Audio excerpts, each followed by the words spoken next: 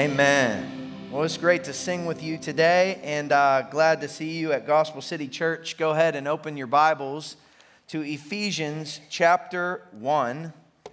And somebody this morning said, man, I was pumped when we got to Ephesians. I grew up and we only focused on 4, 5, and 6 of Ephesians.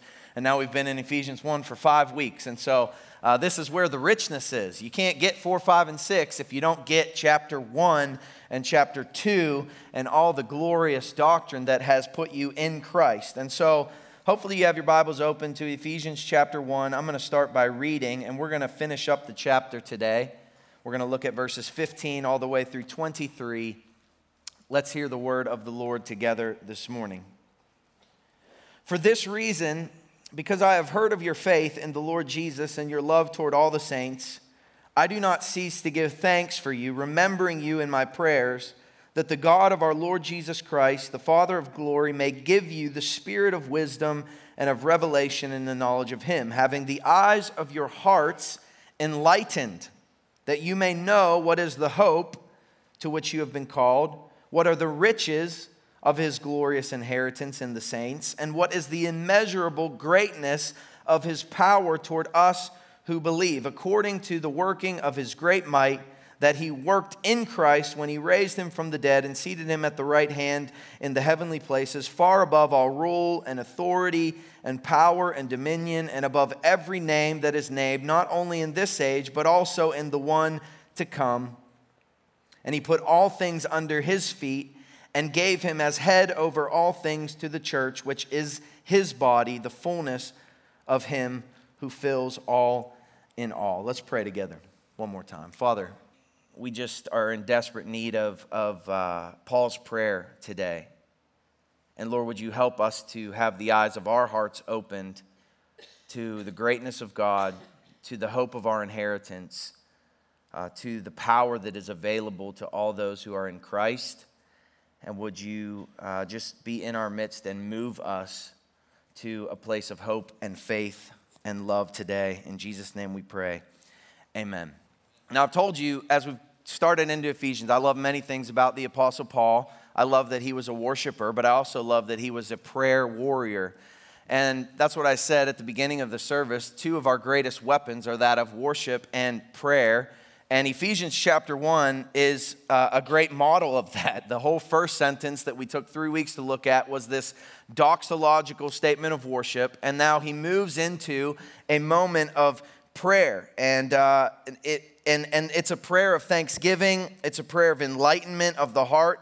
It's a prayer for more power now in the lives of these believers, that they would know all that they'd obtained in Christ Jesus.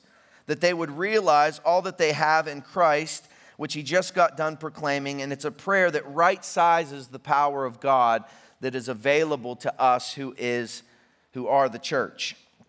And Paul, he desperately cries out with this prayer because he needs the Spirit of God to answer it. He can't grant these things to the church in Ephesus, and so he prays that God would. Now, the big idea of today's sermon is this: the eyes of my heart need to be enlightened to the power of God available in Christ.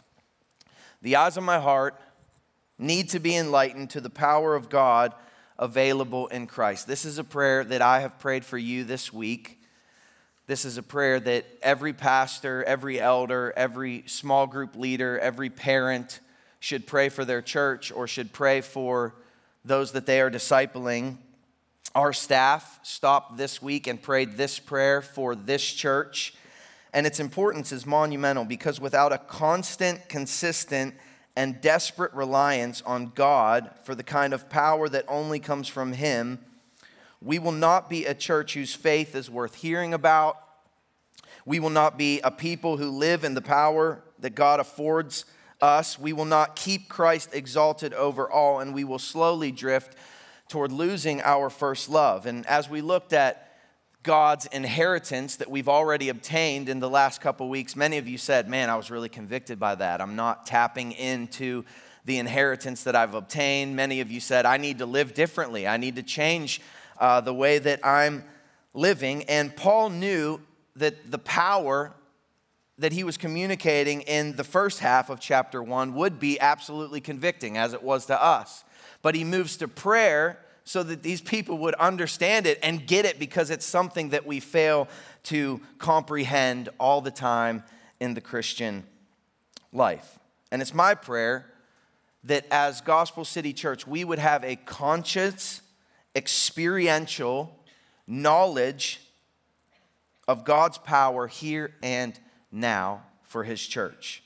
That we would actually have a faith worth hearing about, that we would actually stand against sin, that we might resist the enemy, that we might be strong in the Lord. And the power to live this way is absolutely available, but it's to be had through prayer. And that's why Paul is writing, but he's praying. And I am preaching this morning, but I am praying that we would understand the power of God that is available to all those who are in Christ. You are either here today and you're not saved, so you're in bondage to sin, and you desperately need the eyes of your heart to be enlightened by the Spirit of God. But you might be here today and you may have the Spirit of God in your life, but you would honestly say, sometimes I live as if I'm in bondage to sin. I could raise my hand and say that sometimes I live my life as if I'm in bondage to sin. I desperately need the eyes of my heart to be enlightened to the power of God that is holding back the darkness, that is protecting me against the sinfulness of this world, that is keeping me anchored in Christ Jesus. So point number 1 this morning is this: God's power is displayed through our faith and love in Christ. God's power is displayed through our faith and love in Christ. Verse 15, he says, "For this reason, because I have heard of your faith in the Lord Jesus and your love toward all the saints, I do not cease to give thanks for you." So for this reason, he says, based on everything that I've already told you, based on the fact that you have been chosen before the foundation of the world, based on the fact that you are holy and blameless, an adopted, beloved child of God, based on the fact that you've been redeemed by the blood of Jesus and forgiven, based on the fact that you have obtained an inheritance and you've received the Holy Spirit and he is your seal for glory, and you have an inheritance that's guaranteed for you, based on all of that that was to the praise of his glory and grace, and because I'm hearing of your faith and love, I'm going to God in prayer for you. That's what Paul says. I have not ceased to give thanks for you. So the Christian walk at the church in Ephesus was worth hearing about. First, how did Paul hear about these believers in Ephesus? Well, remember, he's in prison back in Rome, and he's allowed to write letters and receive letters. He was allowed to receive visitors. We saw that at the end of Acts. As people would come, he would teach them the word of God. He would share the gospel with them. So Paul in prison would preach and print and pray. How's that for a pastoral alliteration? Paul in prison would preach and print and pray. And you might not be able to preach like Paul preaches. You might not be able to write like Paul could write, but you can undoubtedly pray if you are a believer. You can go to the Lord in desperate prayer, and that's what Paul did. Now also remember that Ephesus was like a large port city, so there's probably a lot of traffic between Rome and Ephesus as they stopped by the Temple of Diana or stopped to trade. And so Paul probably received a lot of visitors, and as he did, he was encouraged by what he heard about the believers in Ephesus. So what made their walk so significant? What made it worth hearing about? Remember where Paul met these sinful people in Ephesus before. He met them in their unregenerate state, and he shows up, he starts preaching the gospel. People began to get saved, and then he saw revival break out in Ephesus. Remember that it's a city steeped in the occult, in the dark arts, and they burned $9 million of dark art books in the streets, and the Spirit of God was moving among them, and the Spirit of God was regenerating people, and he's finally praising God that their faith is continuing as the Word of God continues to do the work of God in the city of Ephesus. It says that they had faith in the Lord Jesus. These followers in Christ at Ephesus were continuing to believe the gospel and to proclaim the gospel and to live the gospel. They had faith that was worth hearing about. And real faith is a saving kind of faith.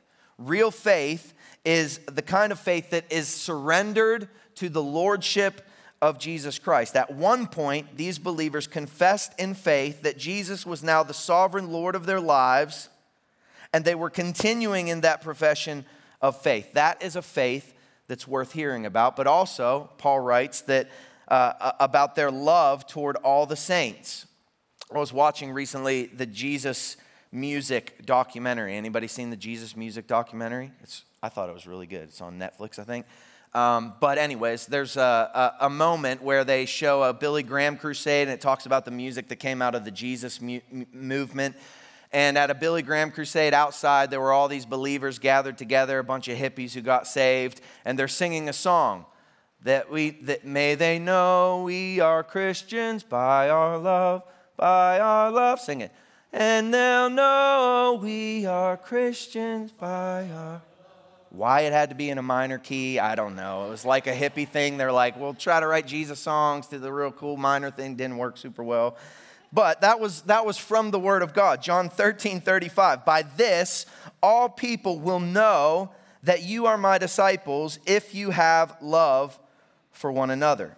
The kind of love that should radiate among the saints should intrigue the world around us. Many will be repulsed by the love that is supposed to be had within the church because darkness hates light, and people of the world are children of darkness, and you are children of the light. Many are repulsed by the church because it fails to have the kind of love that Paul is commending here of the church in Ephesus.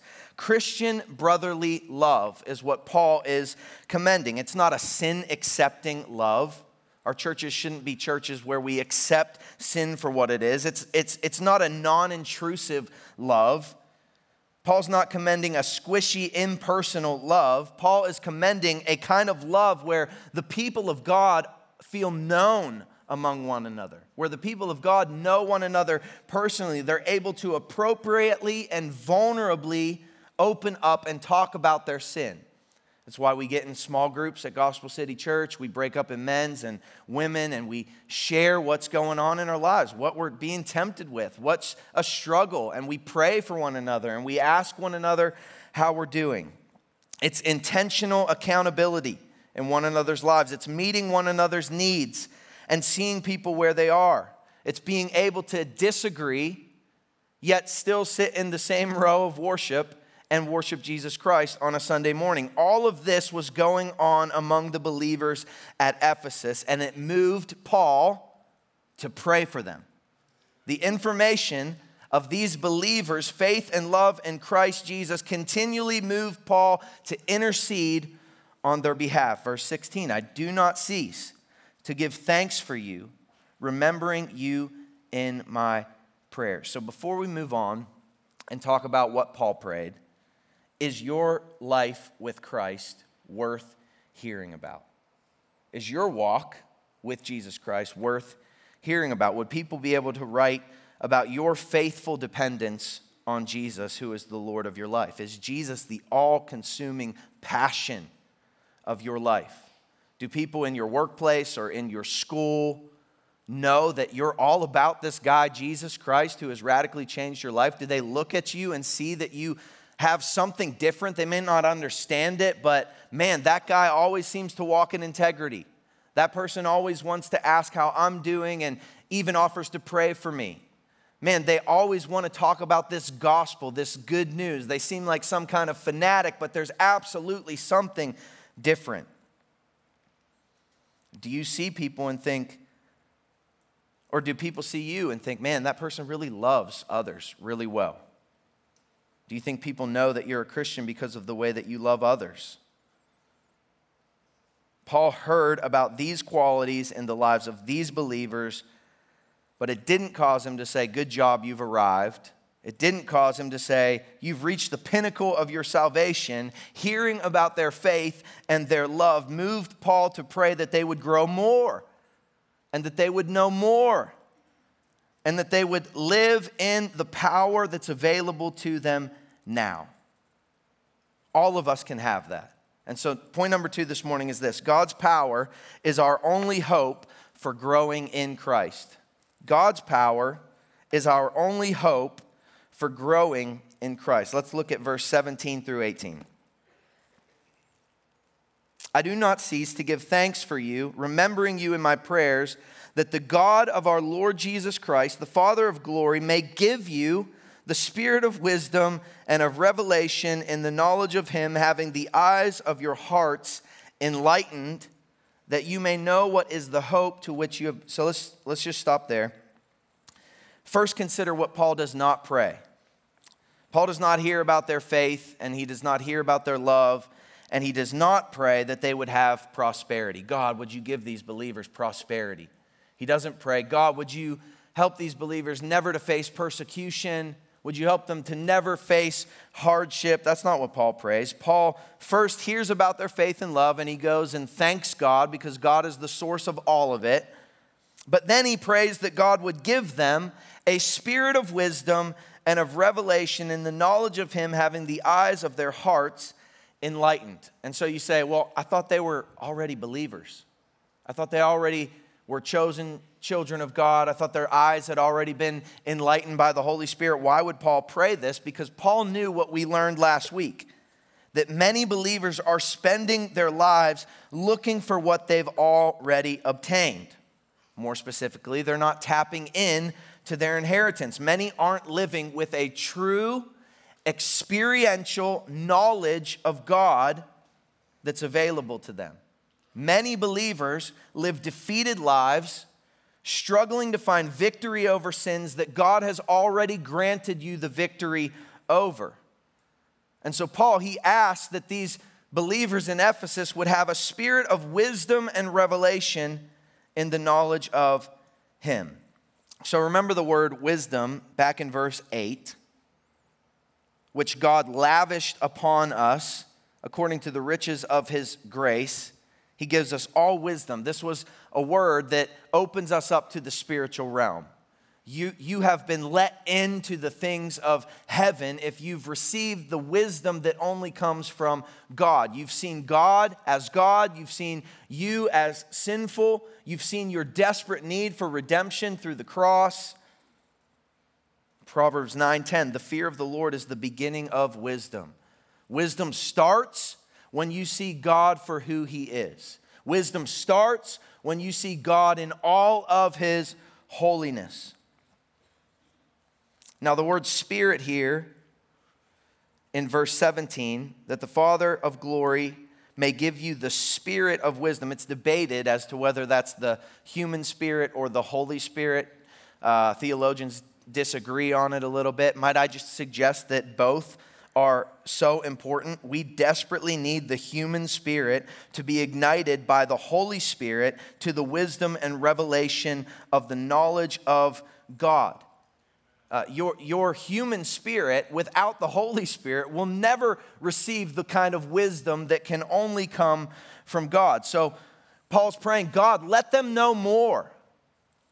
Paul's praying, let them not just say that they know you, but let them have an experience with you. Let them experience you in everyday life as they face temptation, as they face the hardships of life, as they go through dark nights of the soul, as they, in everything, would they experience the power and the knowledge of God. Let them have a confidence in you as they face the enemy of this world. Jonathan Edwards, he describes a kind of knowing like this. There is a difference between having a rational judgment that honey is sweet and having a sense of its sweetness.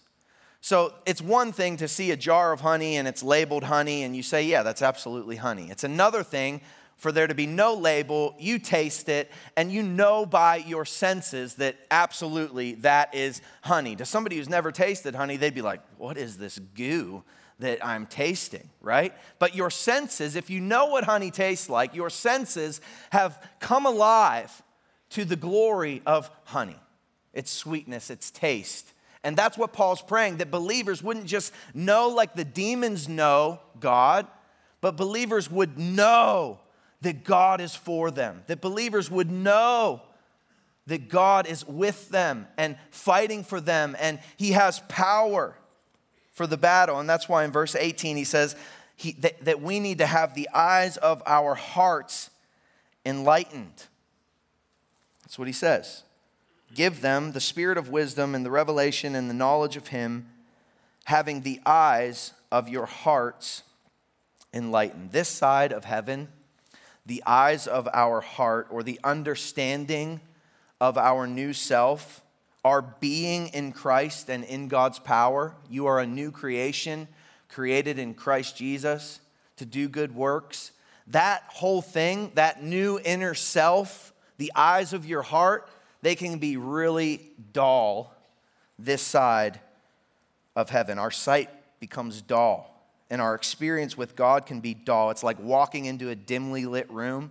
You know, when you walk from a bright room into a dimly lit room, you kind of have to let your eyes adjust, and you're trying to put the right foot in front of the other, and you don't want to run into anything. You're not sure what is in front of you. It's like looking through a telescope, and you see like a blurry image, but it's not fully there. What do you do when you look through a telescope? You start to turn the dials, and you want to bring it into crystal clear focus.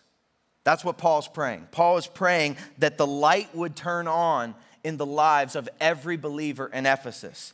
Paul is praying that the inheritance and the power would come into full-on focus. It's you praying desperately as a believer who's convicted about not living in the inheritance that you've obtained. It's you praying, Lord, I'm not thinking right. Lord, I don't have it all together. Lord, I'm not living in victory. I'm not seeing you as you truly are. Would you open the eyes of my heart that I might experience you to the fullest on this earth? Let me see and know and feel your power that's keeping me from sinning, that's holding me in the darkest nights of my life, that's molding and transforming me under the weight of this world. And prayer, it has the power to show us God's power. And that's what Paul is praying that these believers would live in conscious awareness of. Do you live in conscious awareness of the power of God for your life? And then Paul, that was kind of like one main prayer, that the eyes of their heart would be enlightened by the spirit of wisdom and revelation. But then he gives three specific prayers, and I think they're three specific prayers that every believer in this room should be praying, okay? So here's three prayers for every believer. The first one is this: let me hope in heaven. Let me hope in heaven. Verse 18, having the eyes of your heart enlightened, here's the first one, that you may know what is the hope to which you have been called, or the hope to which he has called you. I don't know how people go through this life without knowing that there's something greater to live for. Have you ever wondered that? Like, where would you be without God in your life? The world is so full of heartache, and it's full of brokenness, and it's full of letdowns, and it's full of disappointment and questions. And maybe you have a great life. Maybe you look at your life and say, man, I have everything that I absolutely need. But none of us are safe from grief. None of us are safe from trial. So where do you go when life gets hard? Where do you hope when there seems to be no hope? Many people turn to alcohol. Many people turn to drugs. Many people turn to meaningless relationships that lead to all sorts of heartache. Maybe you get absolutely depressed and defeated and down on yourself. You don't eat, or you run to eating.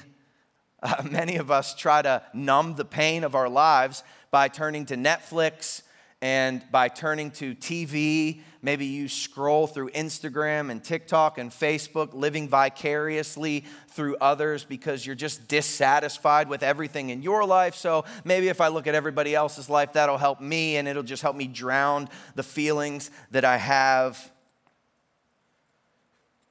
Even we as believers grow dull in our knowledge of God through these types of things. You're not in bondage to them, but absolutely sometimes they can rule your life.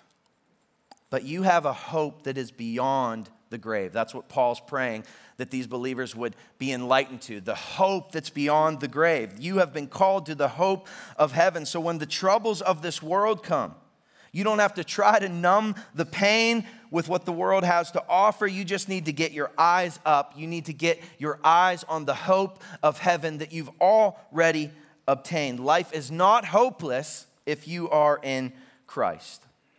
1 Corinthians 2, 9 through 10 says, what no eye has seen, nor ear heard, nor the heart of man imagined, what God has prepared for those who love him. These things God has revealed to us through the Spirit.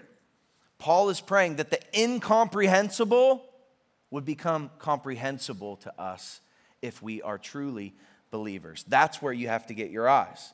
So the first prayer, let me hope in heaven. The second prayer is this: let my identity be God's inheritance. Let my identity be God's inheritance. Look at what it says. Having the eyes of your hearts enlightened, that you may know what is the hope to which you have been called. And then 2, what are the riches of his glorious inheritance in the saints?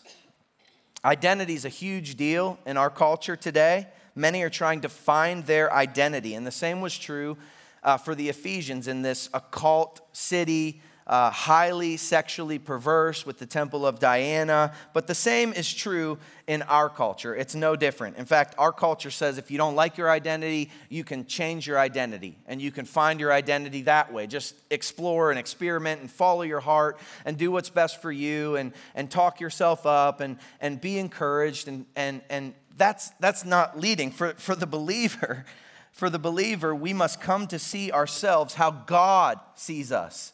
When you see yourself how God sees you, you see the foolishness of this world that is looking for identity in all the wrong places. That's Paul's prayer, that they would know what are the riches of his glorious inheritance in the saints. God wants you to find your identity in Christ, and then in Christ you will recognize everything that he's taught us in the first sentence of Ephesians, that you are a chosen, holy and blameless child of God, that you are an adopted, beloved son or daughter, that you are free from the bondage of sin, that you are sealed and secured for eternity, all to the praise of his glory and grace. When you see yourself how God sees you, you will live in the spiritual blessings of the heavenly places. That's Paul's second prayer. And the third prayer that's important for us is this: let me live with resurrection power. Let me live with resurrection power. Look in verse 19. That the eyes of their hearts might be enlightened to, verse 19, what is the immeasurable greatness of his power toward us who believe? Paul stacks these two power words: immeasurable greatness of his power. More powerful than God speaking the world into existence, more powerful than God parting the ocean for the Israelites to come through, more powerful than God sending food from heaven or appearing in a burning bush. God wants you to be consciously aware and experience the power that's available to you. And what power is it? Look as it goes on. According to the working of his great might, verse 20, that he worked in Christ when he raised him from the dead and seated him at his right hand in the heavenly places, far above all rule and authority and power and dominion, and above every name that is named, not only in this age, but also in the one to come. What can this power do for you? What can this incomprehensible power do? Well, it has the power over spiritual forces and darkness. Satan is absolutely serious and prowling around like a roaring lion seeking to devour you. Ephesians chapter 6 says that the enemy fires fiery darts at all those who are in Christ Jesus. Ephesus was tapped into the dark arts, but if you only knew the evil that God's power was holding back for you every day, you would have a new appreciation for God's power. And yet, you don't know the full force of the enemy that God's holding back, but you certainly know that the little bit that you do experience, it's powerful.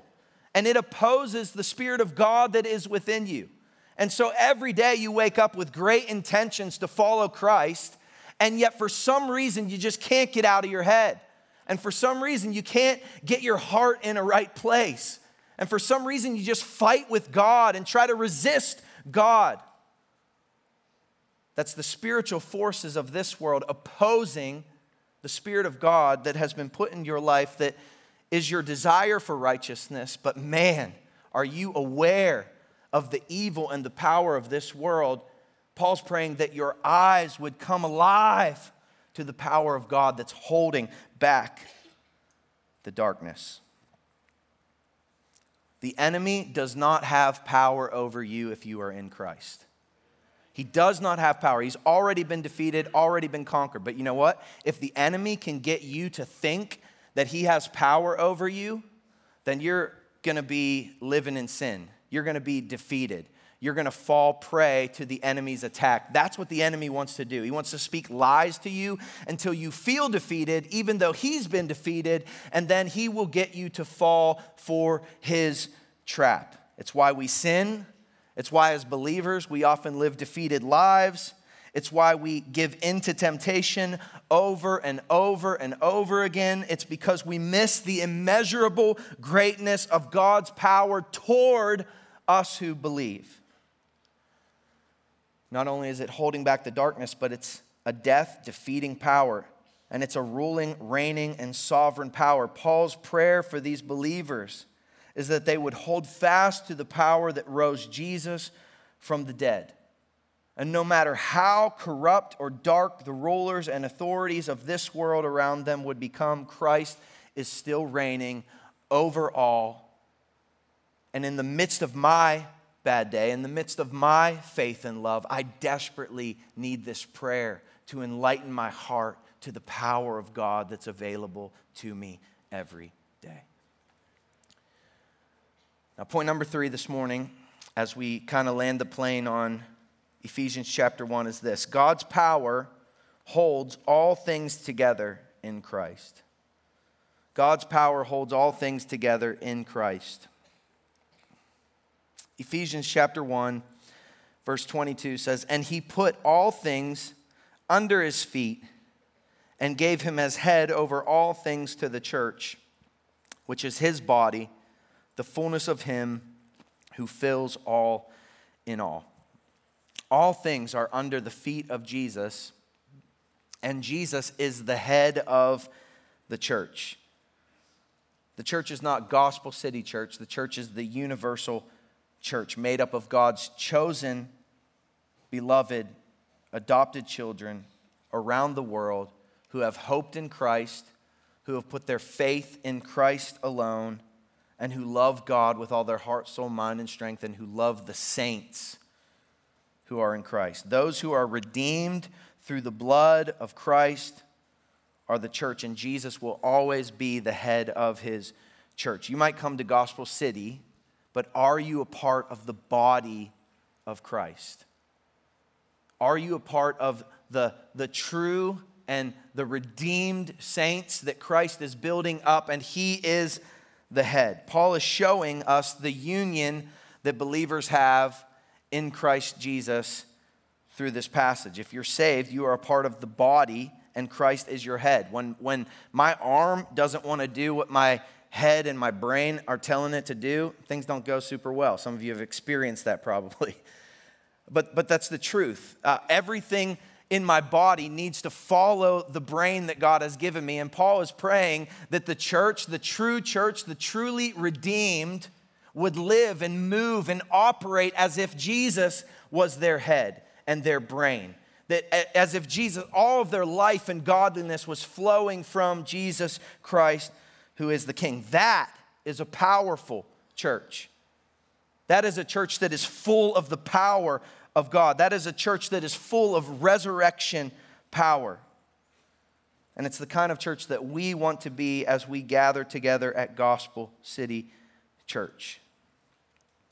But if we're to live in the reality of all that we have been given in Christ, if we're to continue in faith and in love, if we're to experience the resurrection power available to us, then we better be a people of desperate prayer. And I just think there's something to Paul's praying of this. it shows me that you can't teach it. And I've been in church my whole life, and I have sat through Bible school and a million different things where people are teaching me the Bible, and I'm growing in my theology and my understanding of the Lord.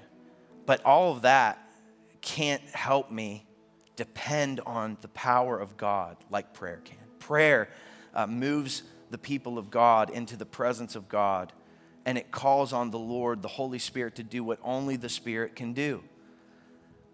And I'll just be honest, as a pastor, it's easy sometimes to stand up here and to just say all the words that God, I think, wants me to say. And I'm just like, I got nothing apart from the Spirit. We need the Spirit of God to move among this church. And I think we have a special church. I think we have a great place. I think the glory of God is here. I think people are hungry to move and to grow. But like Paul, who was a special guy and who God really used and who went around and planted churches and saw the fruit of churches, he was a man of prayer. Even as he wrote these letters, he went to prayer so that God's power would move among us. And so whatever your victories are, whatever you look at your life and say, man, that was a victory in Jesus Christ, may it move you to pray and thank God for it like Paul did. Whatever lack of power you're feeling, or if you leave this place convicted, more than the conviction, I hope it drives you to your knees to pray that the Spirit of God would move and give you more resurrection power now in your life. Because it's available. We just don't live in it. We just don't tap into it. We stay defeated sometimes when we desperately need the Spirit of God to move. So here's what I want you to do. I want you to stand to your feet, and we're going to close in prayer together in prayer groups. And some of you are like, I don't like prayer groups. And I will say to you, you need prayer groups in your life.